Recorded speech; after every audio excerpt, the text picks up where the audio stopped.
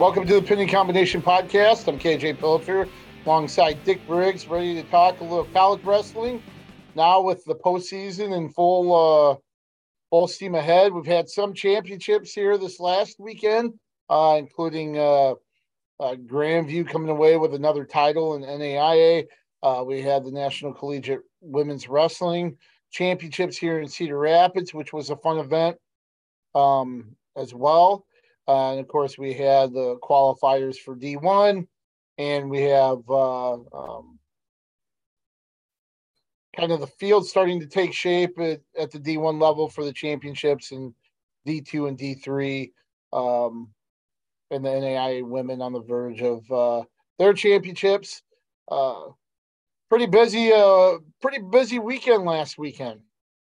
Well, wasn't that fun at the powerhouse with the girls, with the women's championships? It really was. Some great finals matches and a couple that came from behind and quite a ways behind. So that was exciting and good quality wrestling. What'd you think of? We're really used to watching folk style at the high school level and at the NCAA championships. What do you think about freestyle being the discipline with the women's championships? Well, we knew that going in, so it wasn't like I was surprised or anything. But right.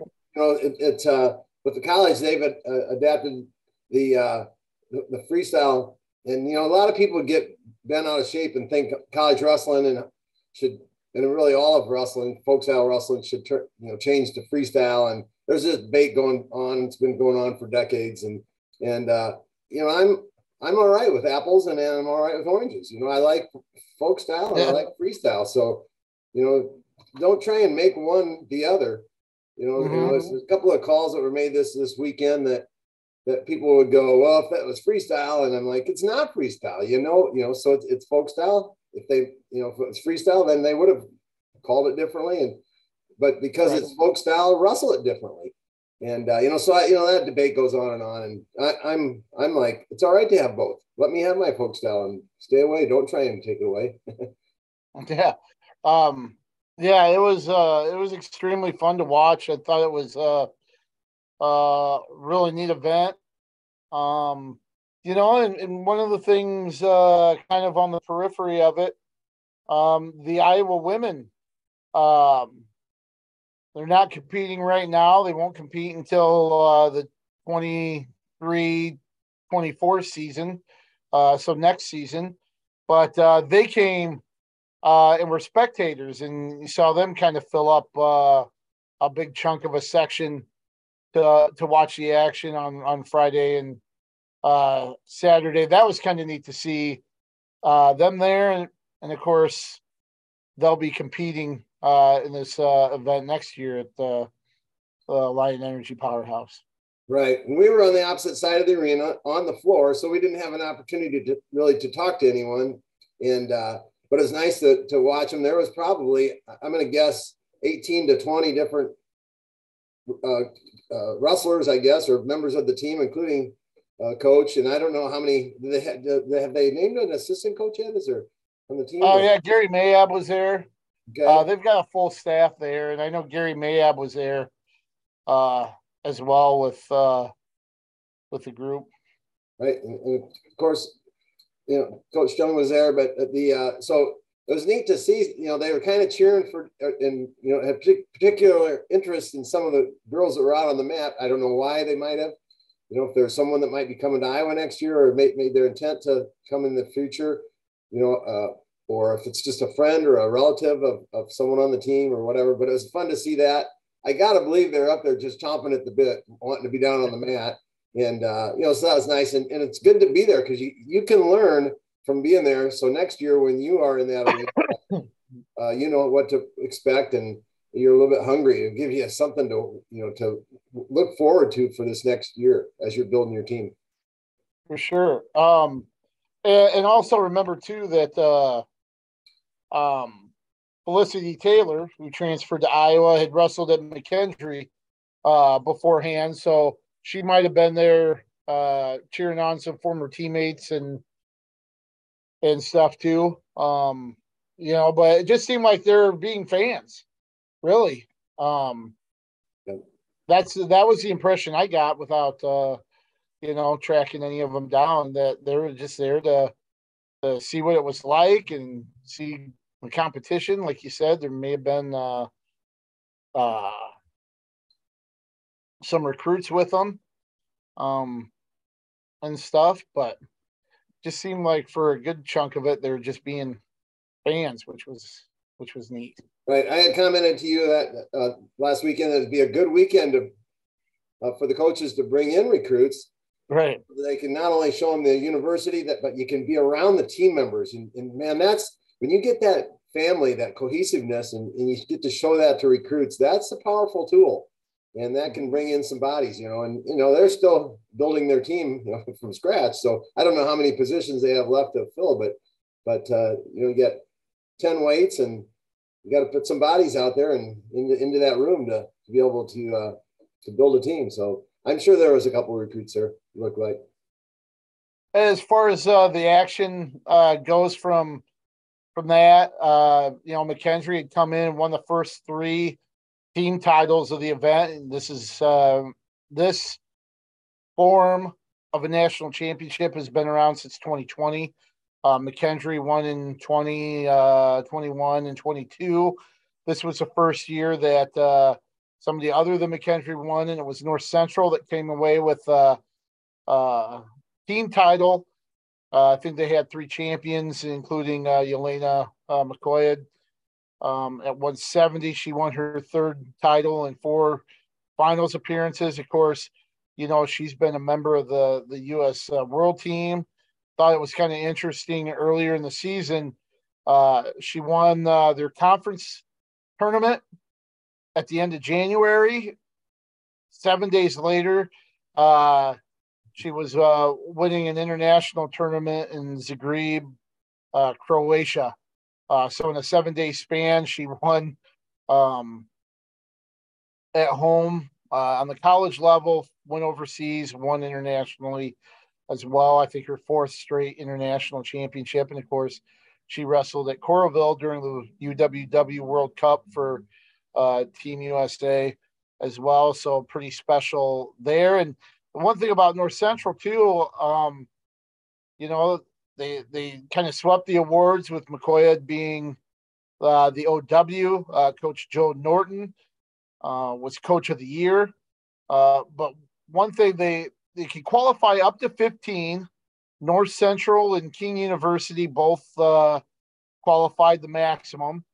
But North Central came away with 15 All-Americans. So that's something that you won't see again, I don't think. And pretty special showing for North Central, who, talking to Coach Norton and McCoy before the tournament, they admitted 4 years ago they didn't really have much of a program, but the administrative support. You got a high caliber wrestler like Yelena. Joe Norton's excitement and passion for the sport, and they've built something special in that short period of time. Right, and it's nice to hear that. 15 All-Americans, holy cow! And how many finalists and national champs, KJ? I believe 3. 3 national. I believe 3. I'm not sure about finalists, but I think 3 national champs. I thought they had 5 or 6 finalists. The 6 sounded right. They had 6 finalists and 3 champs. Yep. Yeah, that's what I thought. So, and some good wrestling. Great for that program, and they've really kind of set the bar now, and which is what you want to, if you're have any sort of program at all, that's where you want to be, out front leading and having people chase you. It'll keep you working, but it brings attention to your program, and it's going to bring solid recruits in. And Coach Norton jumped over from the boys' side, I should say the men's side, to the women's side, and has done a great job with the women. Yeah, their other 2 champs were Madison Avila at 101, and then Jaslyn Gallegos at 116 to go along with McCoy, who was also the Guerrerian Award winner with 4 pins and 748. as well. So, and McKendree finished third behind runner-up Keene. The interesting thing with McKendree is they had 3 champs. 2 of them, and Emily Shilson, and then Sydney Kimber at 109 and 191. They won their 4th title, so they became 4-time national champs. First time that it's been. Obviously, they're only 4 years of it, so they've won it every year, and they become the first ones to do that. So I think they also had a 3-timer in Cam Gearin as well. So even though they didn't come away with a team title again, they still had pretty special performances as well. Right, and Shilson was a little unique, if I remember right. Wasn't she? Didn't she start at Augsburg and then had 3 there, and then 1 after she transferred? Is that right? Yep. Transferred from Augsburg to McKendree, and also kind of interesting as far as she had to come from behind. I think in both of her semifinal and finals matches. Found out afterwards that, she had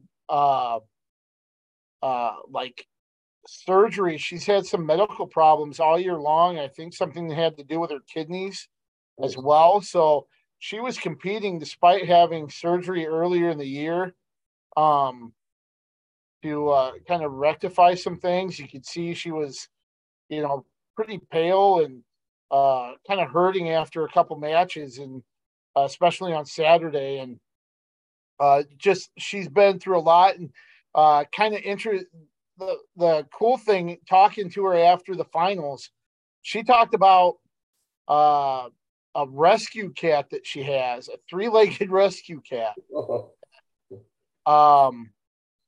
They had I think they had to amputate, if I remember correctly, they had to amputate one of the legs, and they didn't have like anesthesia or pain stuff for the cat. And she was like, the cat was able to make it through. And I can't remember the name of the cat off the top of my head, but I'd have to look that up. But she said the cat made it. If the cat can take, if the cat can persevere that, I can handle this.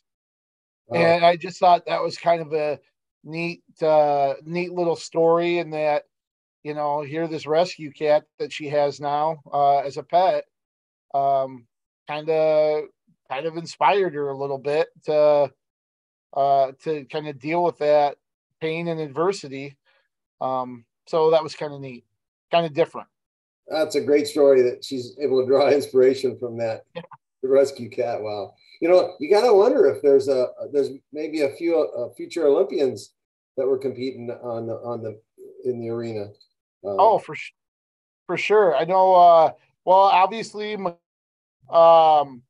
is a member. She's represented Team USA internationally. You have somebody like Marissa Gallegos, who's wrestled in the Olympic trials. She was, I think, the 126-pound champ for Colorado Mesa. 123. She's wrestled in the Olympic trials before. I know Sydney Kimber from McKendree at 191 said that she's planning on giving a go for the 2024 Olympics. So I think she's going to stay at McKendree to train and kind of help coach and train for the 2024 Olympics. So, you very well could have seen a future Olympian on the mats if you attended this weekend. That's what I was thinking. Yeah. And I was kind of fortunate in that I did get to see an Olympian. We had some Olympic royalty there, and with Tamara Stock, and that was cool. She's such an awesome person. So, do you actually get to wear her medal? I did. Yeah. So that was cool. That was a blast. Well, that thing is heavy. Is it really? It's almost, I think she said as 1.9 pounds or something like that. Oh, wow. Yeah. So, I mean, when you put it around your neck, you know it's there. So that's pretty cool. So, Augsburg, mentioned, Shilson used to wrestle there. They still had a couple champs as well. Katie Lang came away with a title. Um, let's see, at 143. Um, and then Marlon Didi, who was the top seed at 155, both won for Augsburg. And then Anna Luciano, who was the top seed at 136. She won for King University. And of course, that was one of those matches where uh, she ended up winning 8-8 on criteria. And there were matches that came down to like the very end, or we saw comebacks. That was one where she was up big, and Yali Ikak from North Central stormed back and tied it um, in the final seconds. But Luciano had the criteria. But there was another one of those fun championship matches, and the whole the 2-day event was pretty entertaining. Right. So hopefully that leads into some good entertaining championships this weekend with Division 2 and 3, and then of course obviously Division 1 men's next week, and I guess NAIA women's this week, right? Right. One more thing of note that I want to mention about the women's collegiate championship that I think is I think is a sign of what's to come. Just with the growth, Sacred Heart coach Paulina Biega was the NWCA Coach of the Year. The turnaround that Sacred Heart had, one of those few D1 programs, with Lock Haven, Presbyterian, competing. A year ago, she barely had 10 wrestlers to fill out a lineup. This year, she had 10 qualifiers for the national tournament and a few All-Americans. So, for that kind of turnaround in 1 year, I think a lot of programs, if they support and give the program the resources that they need, I think we're going to see more programs kind of blossom and just kind of boom like that. And I think Sacred Heart is certainly a good example to follow, and something we might see here is things really kind of catch on. Since they announced right before the championships that the NCAA wrestling committee determined that they have surpassed the 40-team threshold. I think they're at 43 programs now that are sponsored among all three NCAA divisions, to where they are in the process to be able to transition into an NCAA sponsored championship event, and not just emerging sports status anymore. So possibly, I thought I overheard some coaches say by 2025, that championship that's scheduled for the Alliant Energy Powerhouse in 2025, because it's a 3-year contract here with Cedar Rapids, that could be possibly an NCAA tournament. Nice. All right. That's cool. So hopefully everything keeps progressing and moving towards that, and they're able to turn things around. But that would be pretty cool to see. And add to that, if the growth continues, like I think that they want it and hope it to do, maybe they'll even go, have to have a couple of divisions until they get to the point where they're going to do all 3 levels. So, and it's back to the coach of the year. That's really great that the coaches in those voters didn't go, well, North Central won it and they had 15 qualifiers and had 15 All-Americans. That's Coach of the Year. It's great that they noticed that the program, the growth of the program at Sacred Heart, going from, hardly having 10 in the room to 10 qualifiers. I mean, so you see that growth. That's neat to see that. And the college coaches, I mean, they earn their teams on the recruiting trail in any sport. You can't, there's an old saying we used to have, you can't make chicken salad out of, chicken poop. Yep. That's right. So you got to get out there and get those quality athletes and those that are dedicated to the sport and to the team and the school and so forth and into their studies. And so that's neat to see that. Well, let's transition to the D1 qualifiers that were this weekend, specifically the Big Ten and Big 12. We'll start at the Big Tens in Ann Arbor, Michigan. The University of Michigan hosted, and Iowa came away with 10 automatic qualifiers. So they're sending all 10 to Tulsa here. They'll be this time about this time next week. We'll be in the pre-tournament press conferences, but Iowa's sending all 10, and I tell you, even though Penn State won like it was expected, I think Iowa wrestled about as well as they could and really kind of challenged Penn State probably as well as anybody. Right. And Iowa wrestled one above their seeds. So, basically, so they were basically right at their seats, and they had their two champs. I mean, Iowa's mentality is it's not good enough. We're not happy. We're not satisfied. But really, they wrestled very well. I thought they don't have much to be disappointed with. In particular, I thought Nelson Brands did a great job, and Murin. I was happy with Murin jumping up one. He was a 4 seed, got third in that very, very tough 49. I thought that was a tough weight class. And Patrick Kennedy jumping up second to third, second at 65. But if anything, maybe this just goes with his style. Kobe Seabrook, dipped a little bit, but that he got behind in that match, and it was hard to play catch up in his first loss. Right. That was a tough battle there. So, but really, I'm nitpicking there. Kobe's not going to be satisfied, and certainly the coaches aren't. So, right. So that kind of keeps them hungry for this, for the Nationals. They're sitting pretty good. Yeah. I'm really impressed with Nelson Brands. When we kind of said it last week, right? He's going to be in those matches.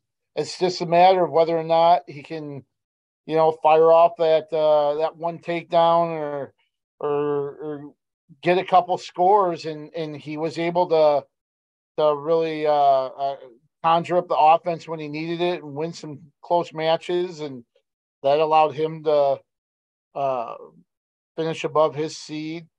Thought Brody Teske was a warrior, got beat up, cut up quite a bit, and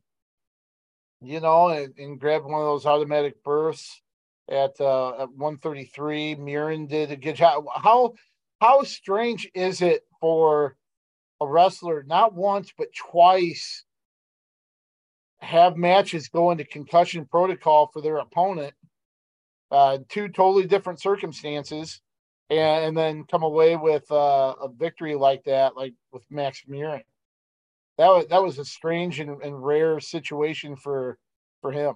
Yeah, I don't know if I've ever seen that happen. And it's not something everyone calls attention to, but it did happen. Yeah, that was that. What do you say? I mean, you've got to protect that athlete.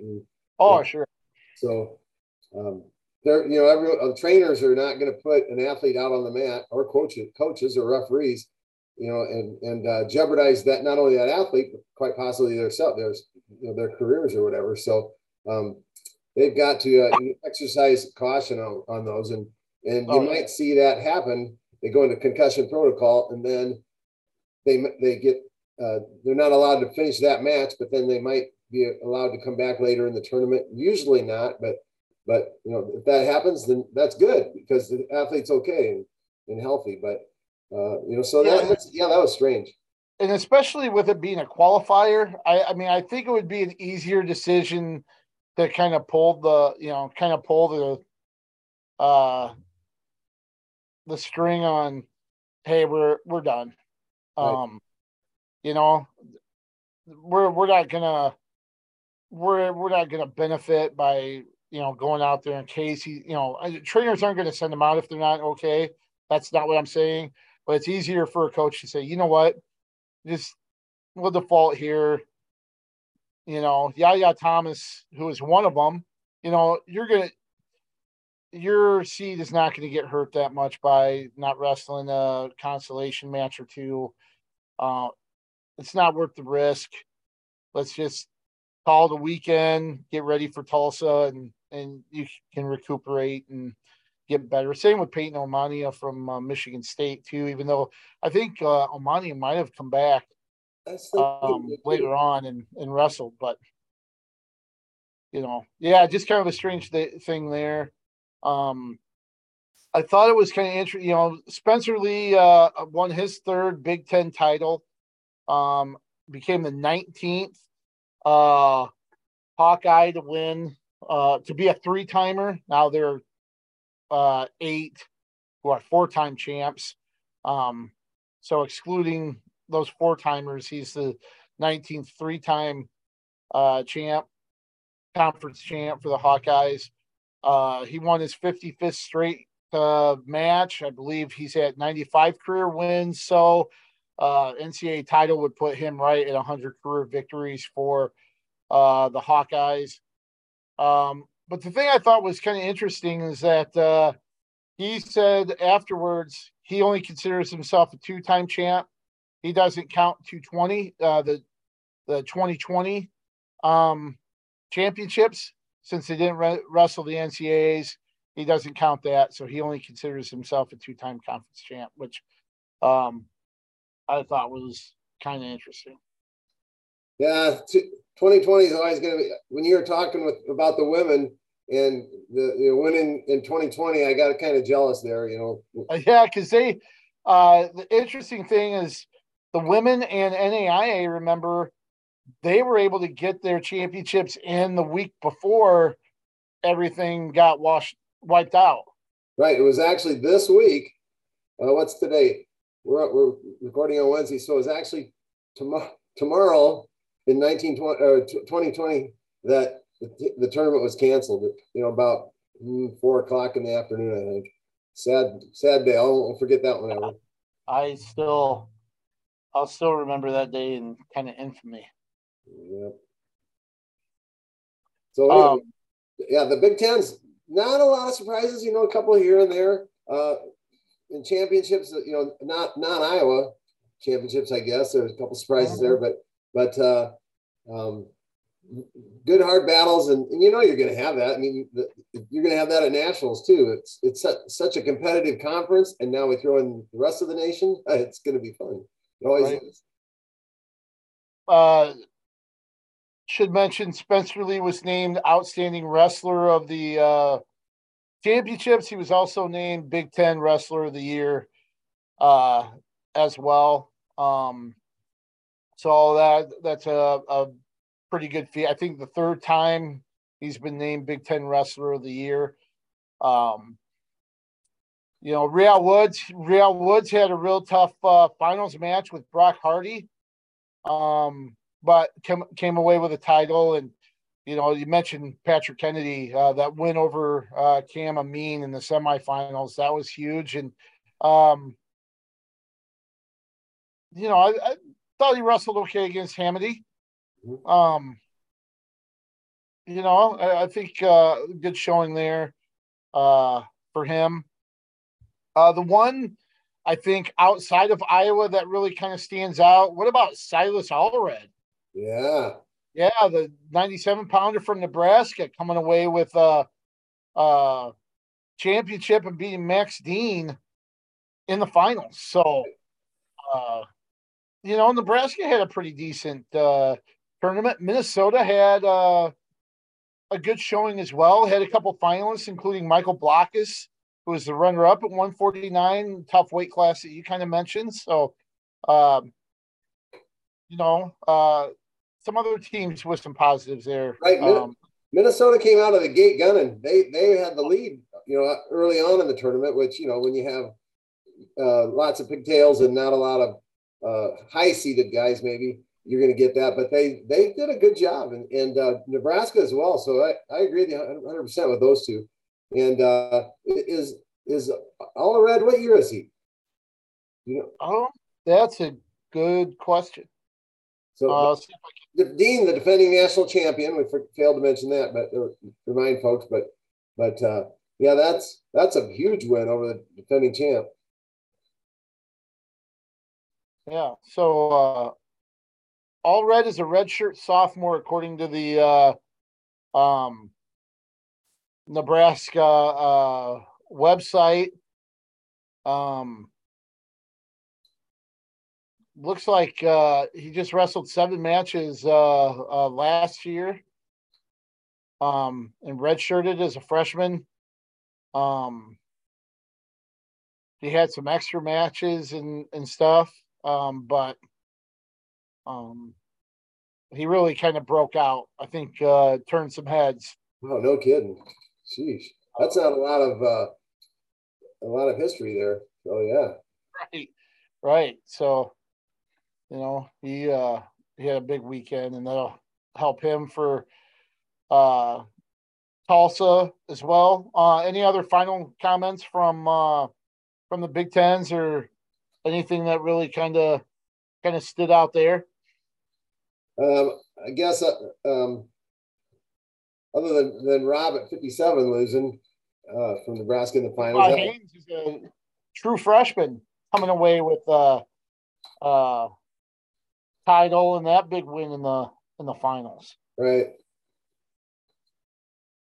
So I'm guessing that Cael Sanderson's glad he made that decision to pull Haynes's shirt off, and it's paid dividends for them. And Penn State, who had 3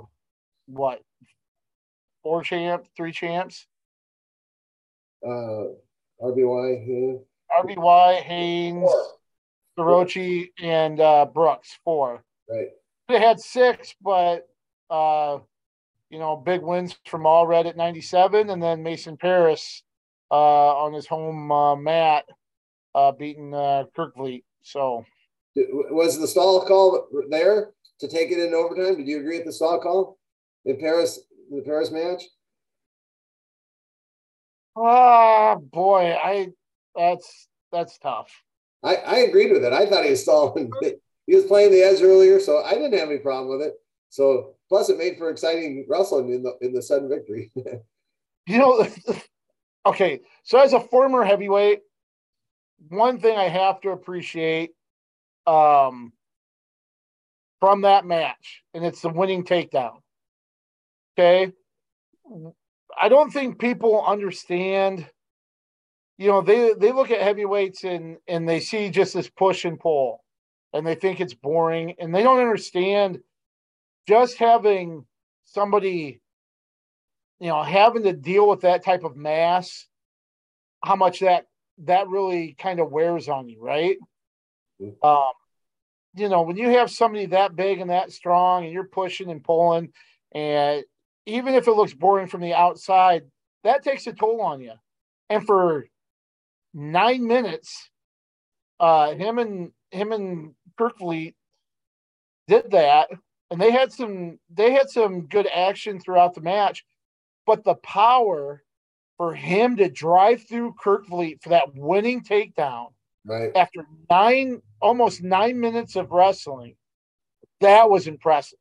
Absolutely. For me, I really saw that, and I was just like, oh wow, that I think that might get overlooked sometimes, but for him to be able to do that and power through Kerkvliet the way he did, that was impressive for that winning takedown. I thought, anyway. Absolutely, you're right, spot on. And you can say that pretty much at any weight class, because with the little guys, but especially with those big guys, because now there's a bigger differential possibly, and those guys are strong.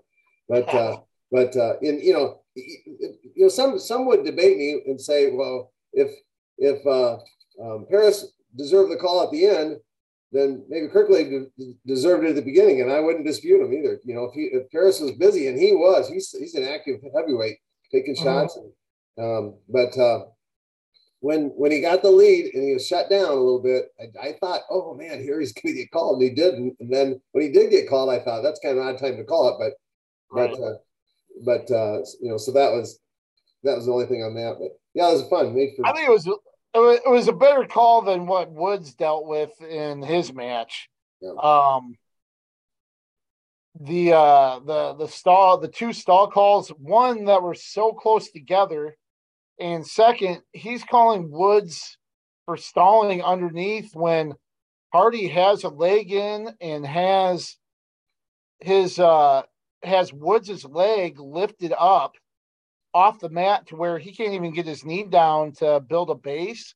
Right. And you're calling the bottom guy for stalling, because I mean, what's he expecting him to do? Right. I call that a high thigh ride. And you're right. You cannot move when you've got your hip isolated like that, and he's got his back arched and hips coming down. That's an issue in college wrestling right now. Typically the bottom guy gets called when the top guy is covering hips and he's not getting out to the side. He's staying parallel, and that's, and I guess that's how they want it called. But I agree with you. Yep. Mm-hmm. And Woods and Hardy, I tell you what, two things about that match really quick. The scramble and the flurry at the end was really showed a lot on both of them. That was a heck of a scramble there at the end. And then the mutual respect afterwards.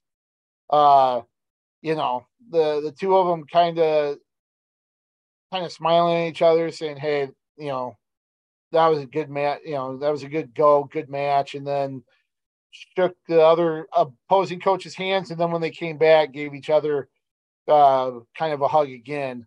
And, maybe I'm getting old and sappy, but I appreciate that mutual, the gestures of mutual respect a little bit more like that. I'm like you.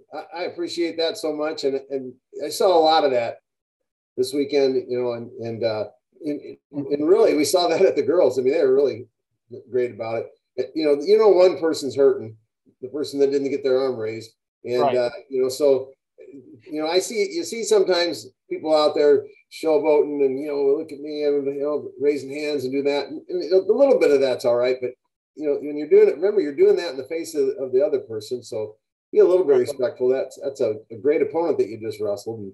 But it was really good for the most part this weekend. And hopefully, in this coming weekend and next weekend, we'll see a lot more of that good sportsmanship. And not the other side of it that we've seen a lot of too. Right. Well, let's transition down to Tulsa, where the Big 12 championships were. You and I in Iowa State are going to make two trips there in as many weeks, with the Nationals being in the Box Center as well, BOK Center, whatever it's called. But what was your take? What was your take there? I know you and I probably not real thrilled with the performance there. Iowa State, ended up third.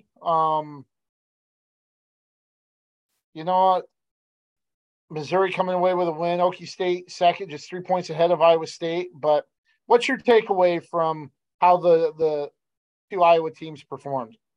I think Iowa State has to be happy. They wrestled nine spots above their seeds. Okay. And there's spots when they're going to go, well, we should have won this, we should have won that. Yeah, but overall they wrestled nine, and and that's not bad. And then, really, the only one that was wrestled below the seed was Younger Bastida at 97, and he's still a qualifier. And right, he might have lost a seat here and there, but everyone else, I think, wrestled really, really well. You and I wrestled 13 spots below their seeds. 13. Wow. They had guys that were seated in spots to qualify that didn't even place. And sadly, that was one of our buddies in Cale Happel, but just to name one, they did qualify 5 automatic qualifiers, and of course they had their champion. They had, Parker Kakaisen did his kept the string alive for the Panthers. 2008, Panthers have won that 184 weight class, and so he's let's see, he's had 3 of them, and then help me out, KJ. Taylor Lujan. Lujan had 1, and Foster had 2. Right? Is that right? Right. Yeah, there we go. Correct. And so we've got 6 in a row for the Panthers at 184. And the other bright spot I thought was at heavyweight with Terrell Gordon. He had a good weekend. He was seeded 7th and finished 4th. So good for Tyrell on the Panthers side. So yeah, he was one when we were talking last week that I said I think we both said we thought could wrestle above that 7 seed, and he did put together a pretty good tournament. Right. And so that was nice. Let's see their automatic qualifiers. Let's see.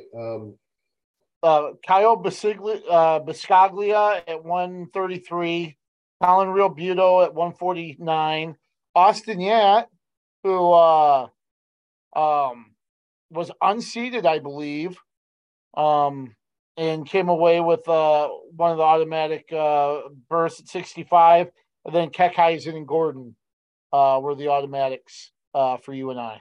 Right. So, and Yat's the other one, obviously, like you said, the unseeded that ended up. So they took 8 there. So what was his finish? Oh, I'd have to look that up. I was thinking maybe 6th, 5th or 6th. Yeah. So great job there. And then the two guys that were not automatics that were at large editions yesterday that when they came out. Lance Runyon was one of them, right? No, Runyon did not receive an. Or was it Yant? Was Yant though? Oh, Hochschlag. Yes. Right. Happel and Hochschlag were the only 2 for you and I, and actually Iowa State didn't get any. I knew Kabam wouldn't, just because he didn't have enough matches to qualify.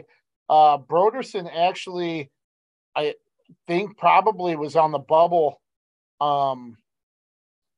there, because he was in the high 20s for the RPI and the coaches poll, but then again, for those at larges, you're kind of at the mercy of who qualified in the other conferences too, right. And who got knocked out of those automatic spots into the at large pool, and obviously that didn't work out for him. Goldhofer was maybe a little bit more of a long shot at 125 for you and I, but didn't get it there as well. And Runyon, I think the only thing that really hurt Runyon is the fact that he didn't have a lot of matches under his belt to kind of get into that threshold for a berth. But yeah, Yant was 5th. 5th? Yeah.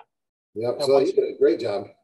So, and then also, Broderson was an unseeded athlete that finished 8th, so he was just shy of qualifying. I think they took 6 at that weight, but 8th, and so good for him. I mean, he was not seeded, so he did a good job of getting up on that podium. And the one thing, kind of going over the qualifiers for you and I, that I think is kind of interesting.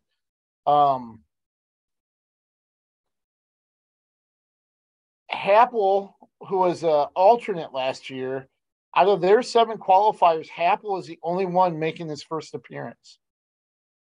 So Biscaglia is making his second. So is Real Buto and Holschlag and Gordon. Yant and Keckeisen are making their third appearance. With Keckeisen obviously being a 2-time All-American. The thing, so that tells me there's some consistency there. You know, Doug Schwab has always talked about how he doesn't want to be a UNI program that's good for 1 year, falls off for 3 or 4 or 5. Be good for a year, then fall off for 3 or 4 years. When you have this many people making return visits to the NCAAs, I think that's a sign of consistency. Now it's going to be making, being consistent, getting on the award stand at the NCAAs and improving that team finish. But I think this is certainly a positive for you and I, seeing that guys are making multiple trips. Right. And, as to that, what you're speaking of, having one good year and then down a couple, that there's a lot of things that play into that. One, you got to bring in, and we talked about this earlier, a college coach in the recruiting. That's where they make their bread, right? And they, right. You get in good quality athletes, you can do that because they're gonna be, at the national level early on in their career. You also have to have a program that does that, that draws that kind of an athlete. So UNI is doing that now.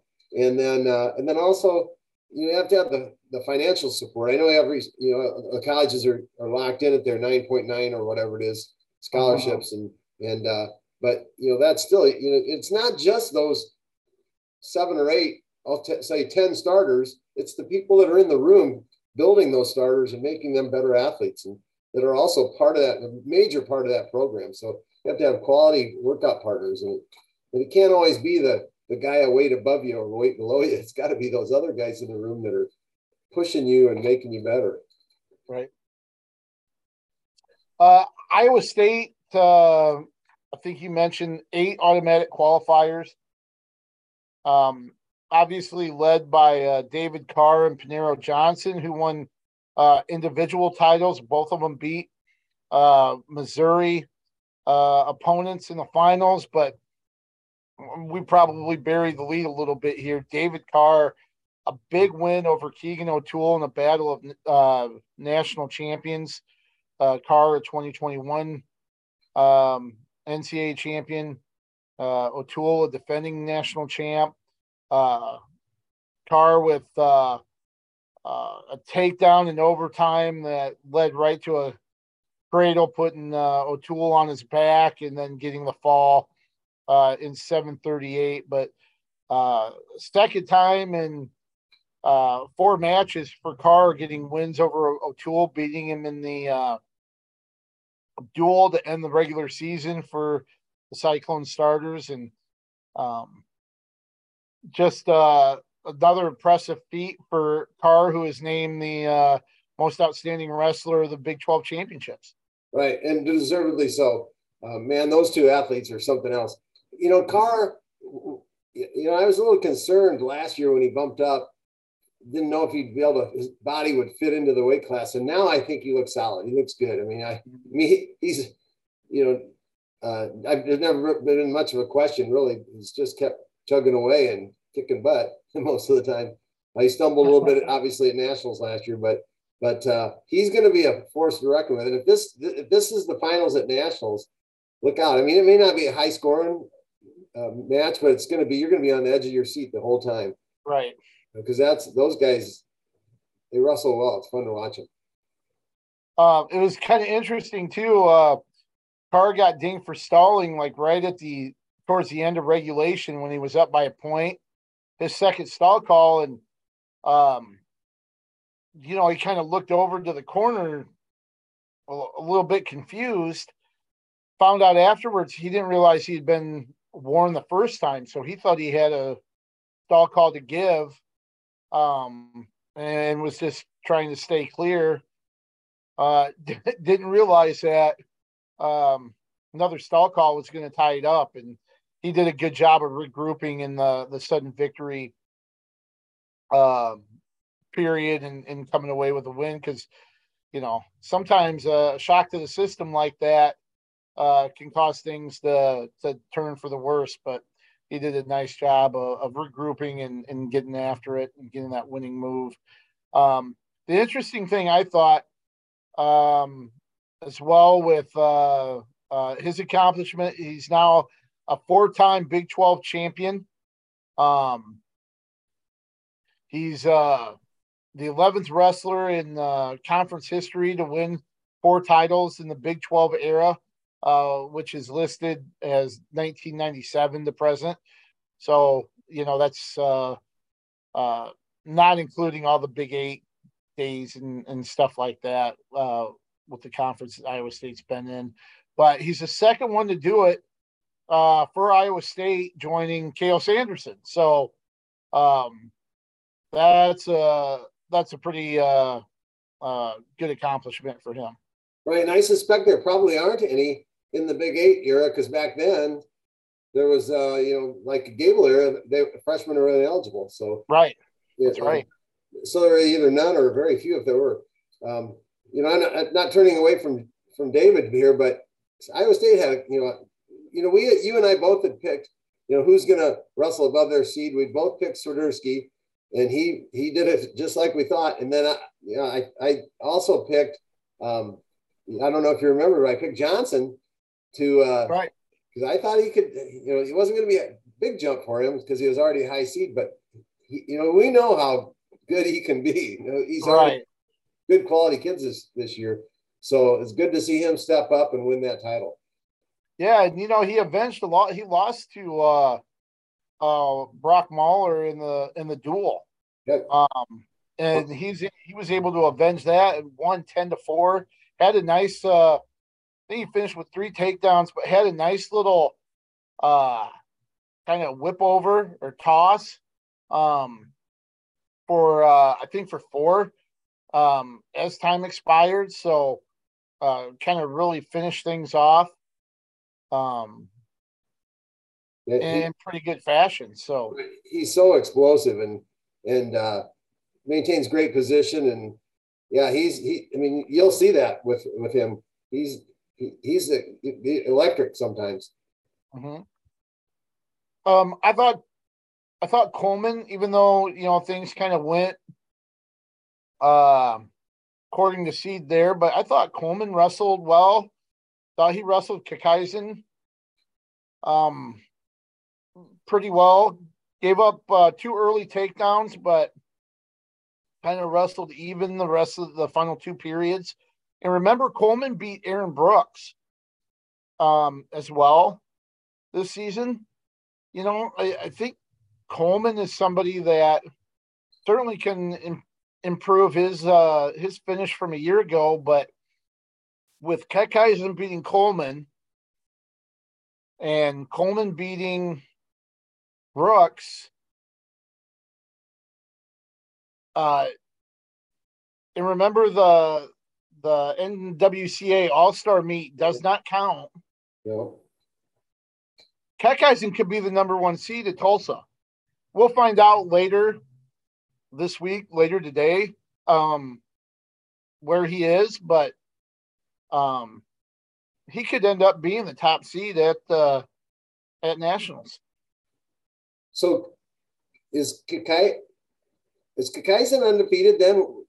I think he has 1 loss to Hidlay. Hidlay. But then he avenged that loss with a fall down in New Orleans, if you remember. You're right. No, I think Hidlay beat him out at Vegas, and then he avenged that a couple weeks later at New Orleans in the collegiate duels. So that might throw a kink in it. So you're right. There's a possibility. You'd think he's at worst number 2, but be nice to be number 1. Yeah. Yeah. So it'll be interesting to see how that kind of plays out. The other thing to mention, heavyweight, Sam Schuyler finished second. Not a huge surprise there. He beat Elam in the semis from Missouri. Lost Hendrickson. Wasn't really in that match. Of course, we talked about Hendrickson being possibly, him and Colt Schultz from Arizona State. Those two kind of being next in line after those top three from the Big Ten with Mason Paris, Kirk Vliet, and Cassiope. So, one other thing of note too, Tanner Sloan, he was runner-up at 197. Lost a tough one in tiebreaker one to Rocky Elam of Missouri. It was 2-1. Elam won without an offensive point, which is kind of interesting. Of course, Sloan just had the one escape, but Elam had riding time in regulation, which sent it into overtime, tied 1-1. And then he had the advantage in riding time, getting a 30-second ride out, and that was his extra point. So essentially he won 2-1 on a minute and 30 seconds of riding time. Yeah. Some other ones of note as well. We had mentioned Midriff McGuire, who was ended up being a qualifier. Mm-hmm. He finished fifth at 33. And then Cade DeVos was third, I believe, at 174 for South Dakota State. And then Cal Sun out at Air Force did not qualify, but I did hear from his dad, Troy, who evidently listens to the show. So he thanked us for the shout out. But Cal ended up eighth and just short of qualifying. So had a good season. So we kind of mentioned all of it in passing, but here directly, Iowa qualified all 10. Iowa State, 8 automatic qualifiers. UNI, 5 automatics, and then the at-larges that went to Cale Happel and Derek Holschlag at 41 and 157. So I'll run down the list of qualifiers since the at-larges were released yesterday. Here are the Iowa State, UNI qualifiers, and a few others that were former Iowa preps, I guess the best way to really put it. At 125, you had Spencer Lee, obviously, for Iowa, and then Jack Wagner, former Bettendorf prep and former UNI wrestler that is now at North Carolina. He qualified for the Tar Heels, got an at-large bid there. I actually think he started his career at Iowa too, didn't he? Iowa, UNI, North Carolina. Could have. I think so. Then at 133, Brody Teske for Iowa, Kyle Biscaglia of UNI, Zach Redding of Iowa State, and then McGuire Midkiff of North Dakota State, and Council Bluffs Thomas Jefferson that qualified as well at 133. At 141, you have Real Woods of Iowa, Cale Happel of UNI, and Casey Swiderski of Iowa State. 149, you've got Iowa's Max Muir and Iowa State's Panero Johnson, UNI's Colin Real Buto, and then former Crestwood, New Hampton, UNI wrestler, Michael Blockus of Minnesota that qualified at 149. At 157, you've got Kobe Siebrecht of Iowa, Derek Holschlag of UNI, and Jason Kreiser of Iowa State in the field. At 165, you've got Patrick Kennedy of Iowa, David Carr of Iowa State looking for his second title, and then Austin Yant of UNI. At 174, it's just Iowa's Nelson Brands, and then Cade DeVos, as you mentioned, from South Dakota State, who wrestled at Southeast Polk. 184, you've got Iowa Zabe Assad, Parker Keckeisen of UNI, Marcus Coleman of Iowa State. 197, Iowa's Jacob Warner, Iowa State's Younger Bastida, and then Tanner Sloan of South Dakota State, who was a two-time champ at Alburnett. And then at heavyweight, you've got Cassiope, Terrell Gordon, Schuyler of Iowa, UNI, Iowa State. And then you have Boone McDermott of Rutgers. He wrestled at Iowa Central and is a former Dubuque Wahlert prep. So if I do the math here, let's see, that's 18, 25, 31 wrestlers for Iowa schools or with Iowa ties. Nice. So I have a lot to watch for. Yeah. Happy to see Boone get in there, but not surprised. Right. Yeah, he was seated sixth. Can't remember exactly where he finished, but I think he was close to that. He's had a good year for Rutgers. So I'll just mention really quick, since it was last weekend, Grandview came away with its 11th NAIA championship. They were in Kansas City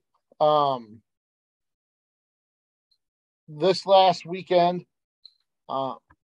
They had, I want to say they had 5 champs, or maybe 5 finalists and 3 champs from this weekend, winning pretty handily over Life University. The Vikings scored 206 points, and I think Life was about 50 points back. They actually had 6 finalists and 3 champs.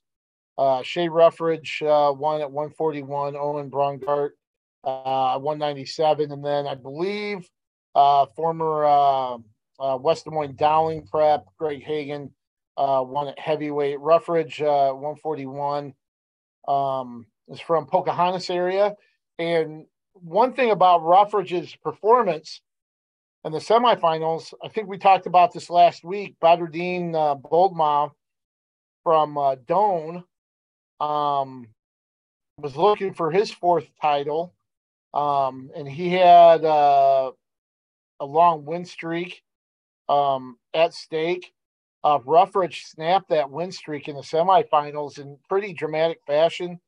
Boldma scored a takedown, I think, with about 8 seconds to go. They went out of bounds and got a restart with 6 seconds left. And Ruffridge, with a reversal off the restart, and won 6-5, snapping Boldma's win streak 100 matches and preventing him from winning a 4th national title. And that 100 match win streak ranked and pushed Boldma into 6th all time among all college divisions for the longest win streak. So pretty impressive performance by Ruffridge, not just to win it all, but in that semifinals to kind of prevent history, I guess. That'd have been a fun one to see. I did not see that. That's incredible. That finishes like that just are make it all worthwhile to me. And Ruffridge has had a great career. Mm-hmm. So that was not sure if I said it, but that was the 11th NAIA team title for the Grandview men. So pretty impressive. Yeah, congratulations. Putting 6 in the finals and only coming away with 3 champs, they're not happy. But come on, that's so good. Jeez. Yeah. Every other program in the nation would like that. So at least, Yeah, when you can put half your team, they can qualify up to 12, and to put half your team in the finals, I mean, that's astounding. I mean, not surprised. Nick Mitchell's done great things ever since he kind of took over there. So again, great recruiter. Yep. Then we have this week, we have the D2, D3 championships coming up. The D3 championships are in Roanoke. Is that correct? That is. Yeah. I'm What's the Bell something or other center? What's it called? I forget. Nice place out there. Good place to have the national tournament. Was there in 2019. And yeah, they run a good tournament. Some of the area teams their top four weight classes qualified. LJ Richardson at 74, Tristan Westfall at 84, Jared Voss at 97, and Caleb Reeves at 285. Reeves is the number 3 seed. I want to see the guy that beats him. uh-huh. we watched that last year, and really Caleb beat himself, got a little anxious. He likes to do Greco and got a little kind of forced something a little bit early on in the match, yeah. And in one of his early matches. Anyway, then the other 3 are not seeded and did not get good draws, in my opinion.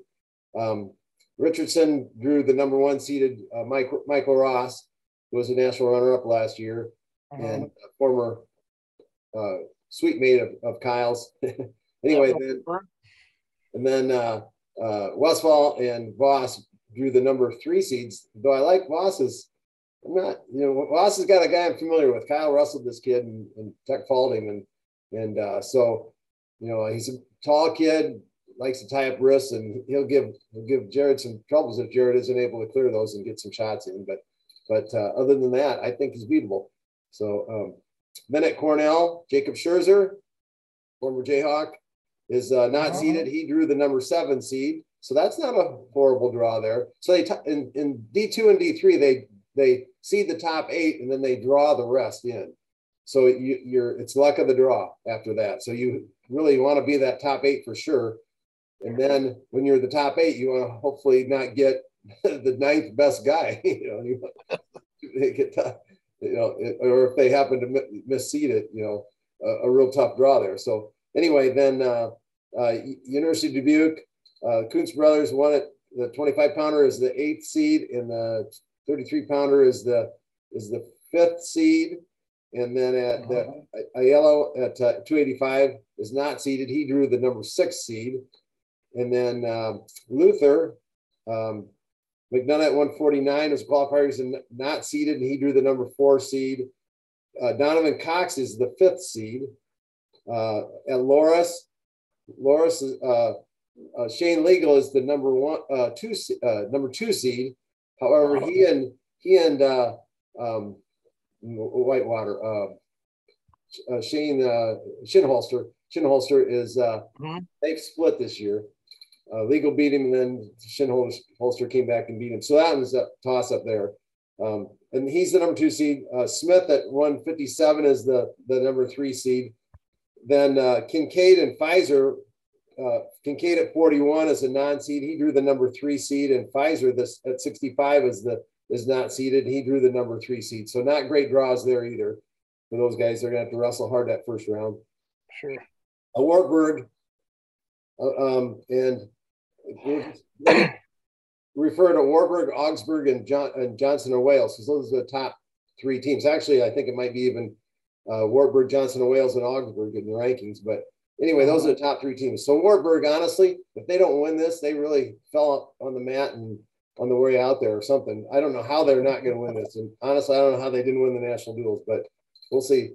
They have 7 wrestlers, and they're all seeded, 5 of them in the top 5. So they have 2 number 1 seeds in Tarakina at 41 and Rumpf at 49.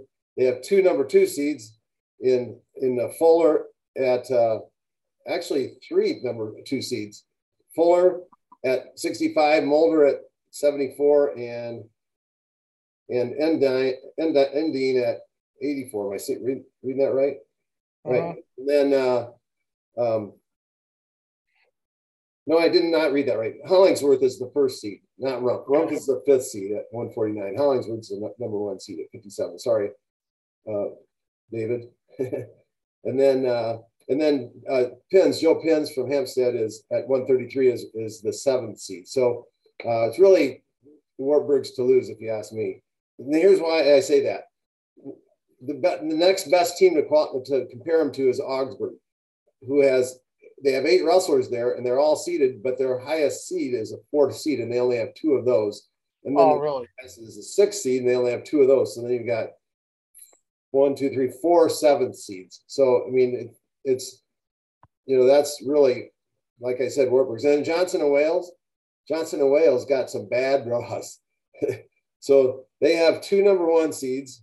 They're 25-pounder and they're 74-pounder, and Ross at 74. And then they have a number 2 seed at 149, and then their non-seeded wrestlers drew 2 of them drew the number 2 seed, and 1 of them drew the number 5 seed, Kuntz from UD. So it's going to be tough for Johnson and Wales to hunt for that title, if you ask me. So really, I think it's going to be Wartburg, Augsburg, and not even close.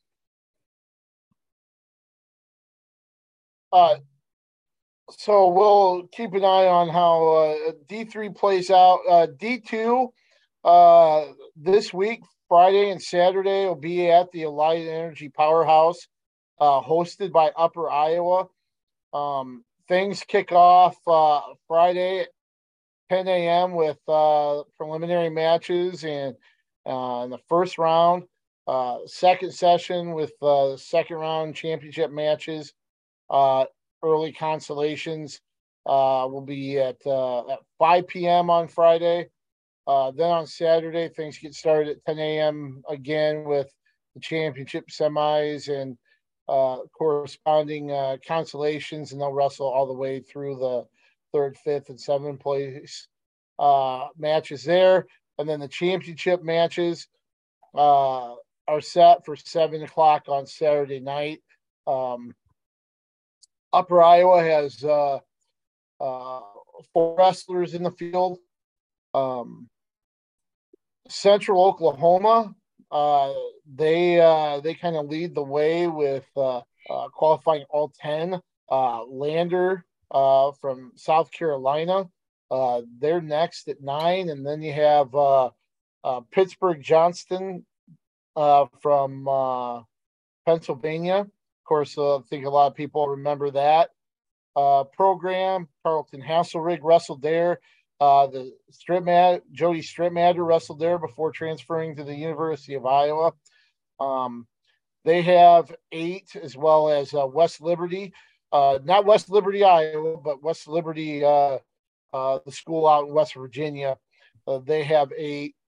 Gannon and the University of Indianapolis each have 7. Of course, you'll recognize University of Indianapolis because they always have that Midwest Classic tournament, big D2 tournament, kind of around the Christmas break. Couple others of note: University of Nebraska Kearney. They have 6 qualifiers, as does St. Cloud State. So those are individuals you really or schools that, even though they don't have the numbers that some of the other teams do, they're going to be in contention as well, because more so than quantity, it's the quality and the tough competitors that they have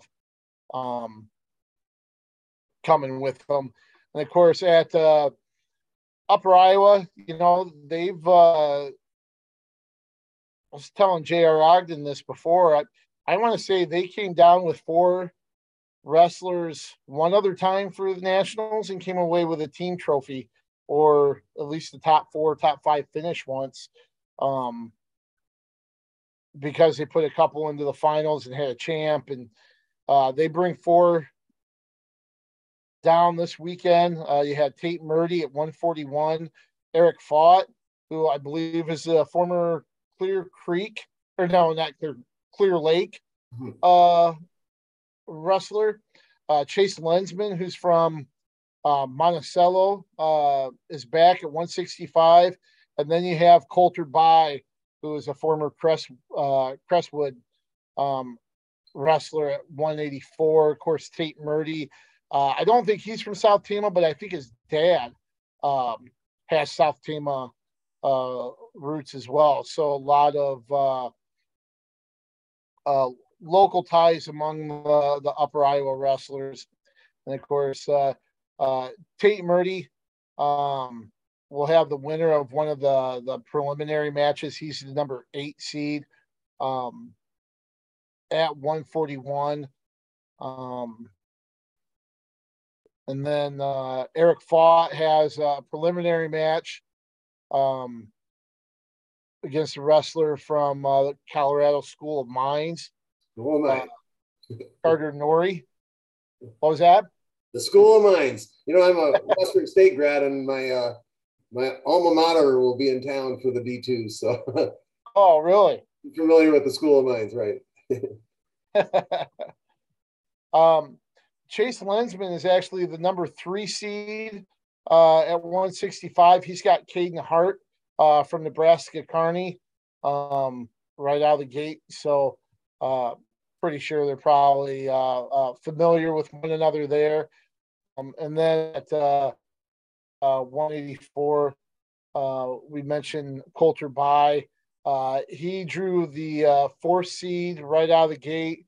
That's Logan Hall of Lander, who's 30-3 right now. So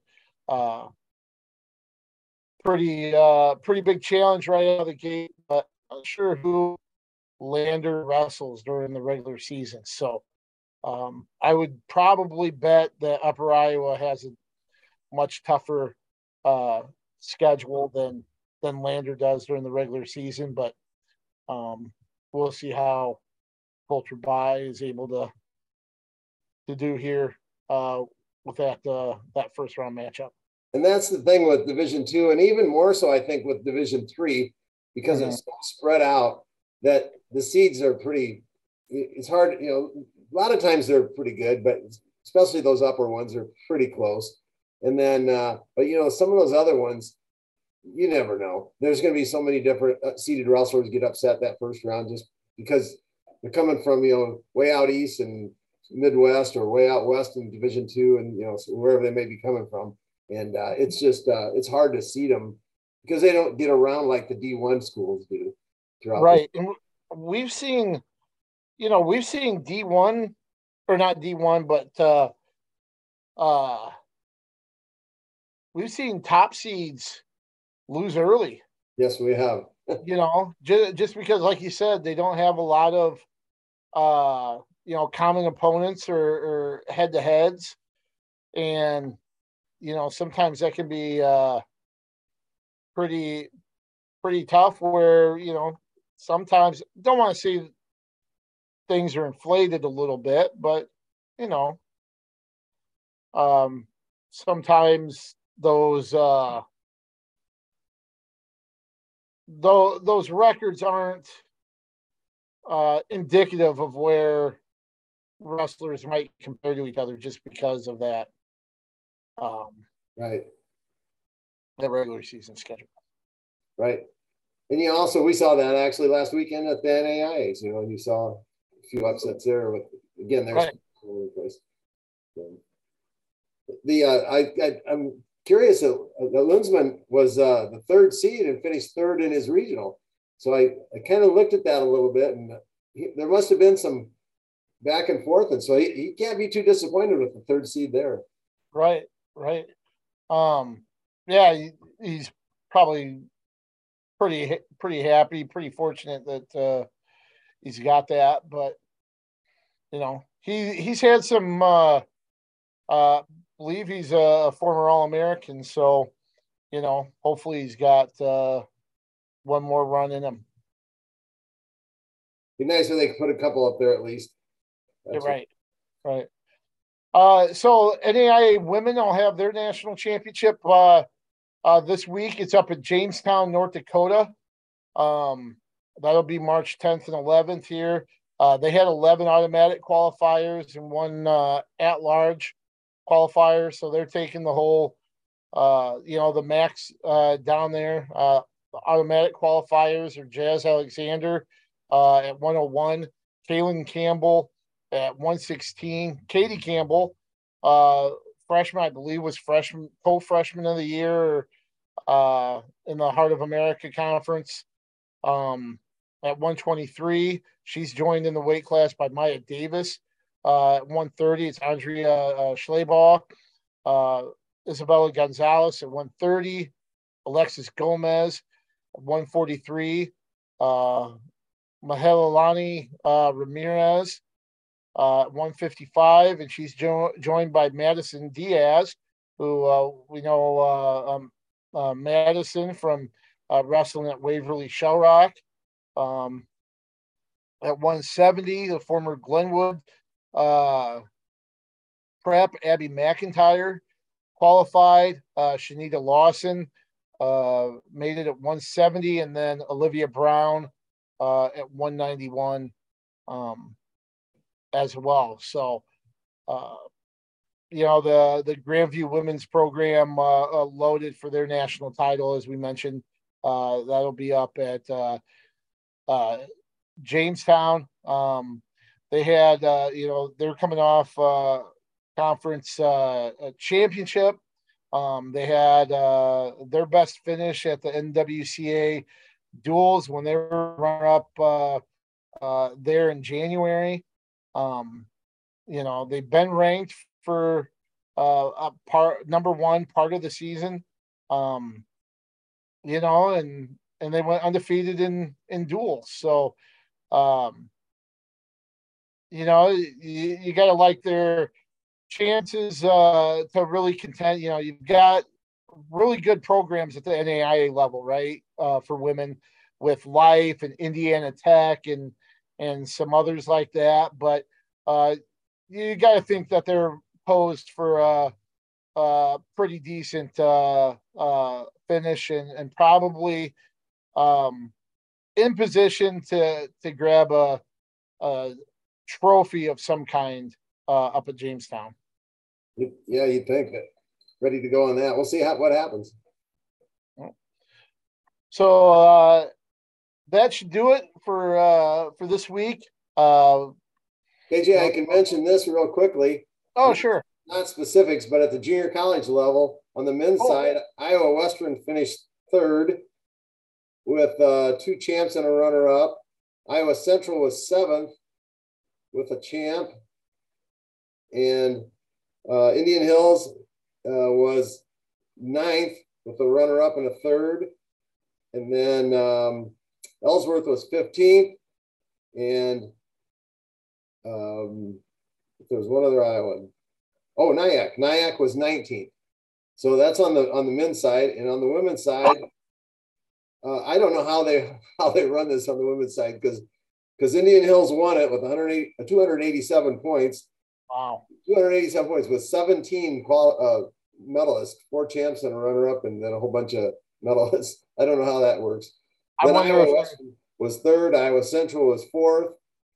Nyack was 8th. And Ellsworth was 10th. So anyway, there's kind of the Iowa rundown on that briefly. So some good representation there, is especially as things continue to grow. It's exciting to see. Right. So a lot of action still in front of us here the next a week and a half.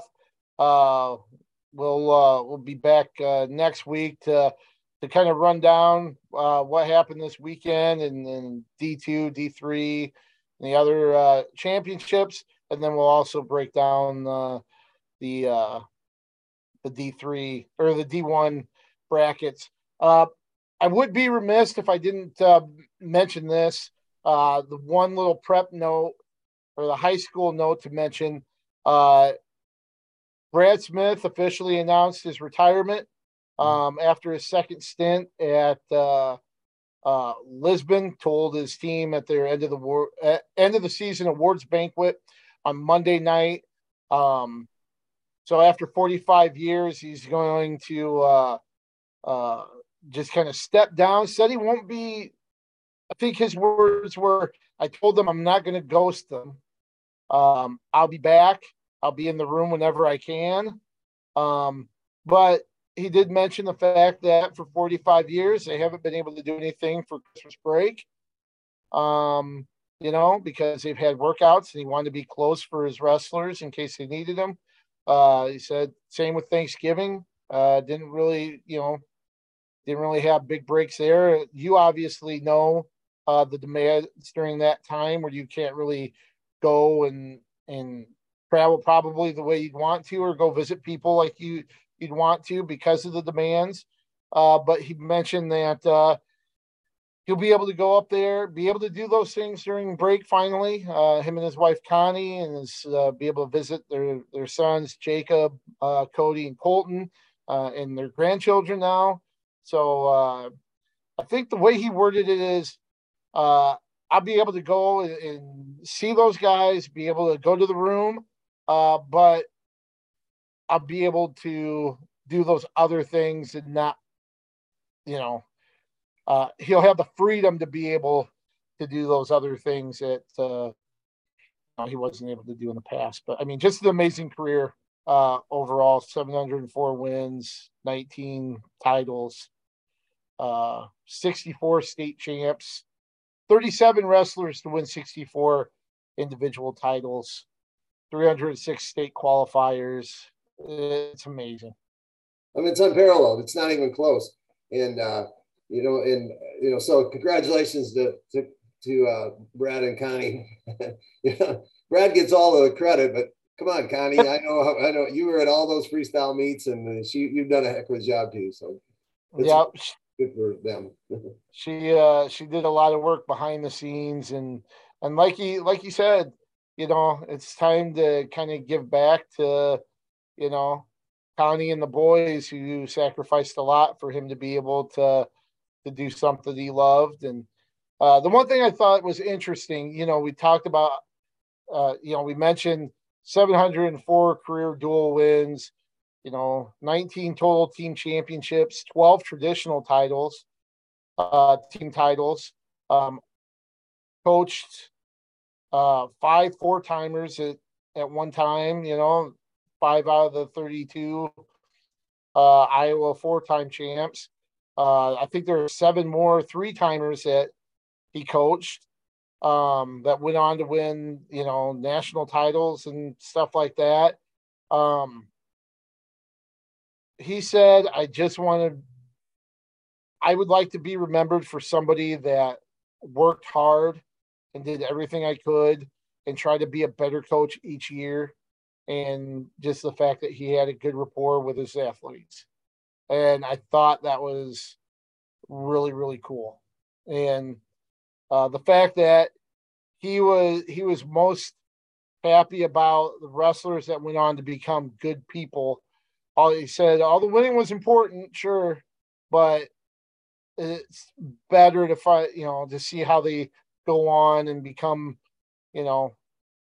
better people, give back to the sport as well as coaches, that was pretty cool to hear him mention. Yeah, and that's especially impressive, with that Lisbon crew that he had to deal with. I'm teasing you guys, Ryan Hall, and think about Royce Alger and those guys, so that's right. Quite a crew. Yeah. Quite a crew that came through that room, either as wrestlers or coaches. So, yeah. But so we'll be back next week to break down this weekend's action and the D1 brackets that should be released later on here. And Coach, any other parting words? Good show. All right. Well, let's send us out, and we'll see you all next week. Let's keep wrestling on the move.